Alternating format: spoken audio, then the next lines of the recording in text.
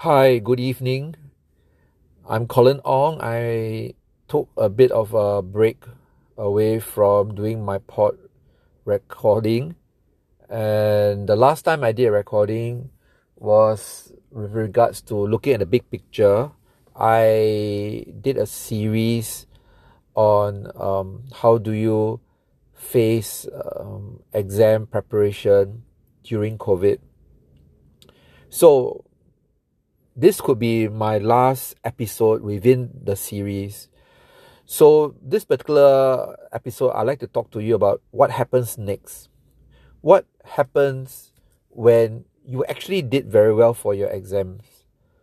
Do you go and take a drink? Do you eat lots of ice cream? Do you say, okay, I'm going to take some of my manuals and I'm going to throw it away? Do you post on your Facebook or on your Twitter to say that, hey guys, I've just completed the most difficult economics exam and you're going forward? What do you do after passing the exam? And this is what I'm going to suggest to you. All right, if possible, get back or take back your question paper, and if you actually attempted a business exam, look at a case study and write down 5 points of what you learned when you did that particular case study during your exam. What do you learn? Do you learn about SWOT? Do you learn about long run, short run? Do you learn about stakeholders? Do you learn about conflict? Do you learn about the importance of the balance sheet? What do you learn? So what I suggest all my students do is to look at a case study first. And then secondly, look at every single financial, the digits, the numbers within your case study and ask yourself, do you really understand the meaning of the financials?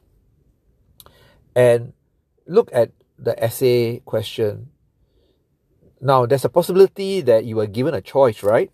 For doing the essays, maybe 5 choose 3, maybe 10 choose 6, all right? Whatever it is, take or write down some of your thoughts about the essay questions that you did not attempt. Maybe as a form of closure. And most important is when you did well for the exams or you didn't do well for exams, right? It's important for you to write down your thoughts about what you learn about it, what you learn about yourself, what you learn about preparation. And I'm going to give you an example. The reason why I say all this, students, is this. When you are at work, it's almost like an exam all the time, right? You're given very little time. In the exam, maybe you're given 3 hours. But sometimes your boss will tell you that, okay, it's 11 o'clock now, 11 a.m., and I want you to prepare your thoughts because we are going to meet up with the CEO or we're going to meet up with the chairman. So you're given maybe about 2-3 hours to prepare for a very important meeting with a very important leader or decision maker, and you were caught unawares. You were actually, you had other things to do. And then you're going to meet a very important decision maker who's going to take your idea.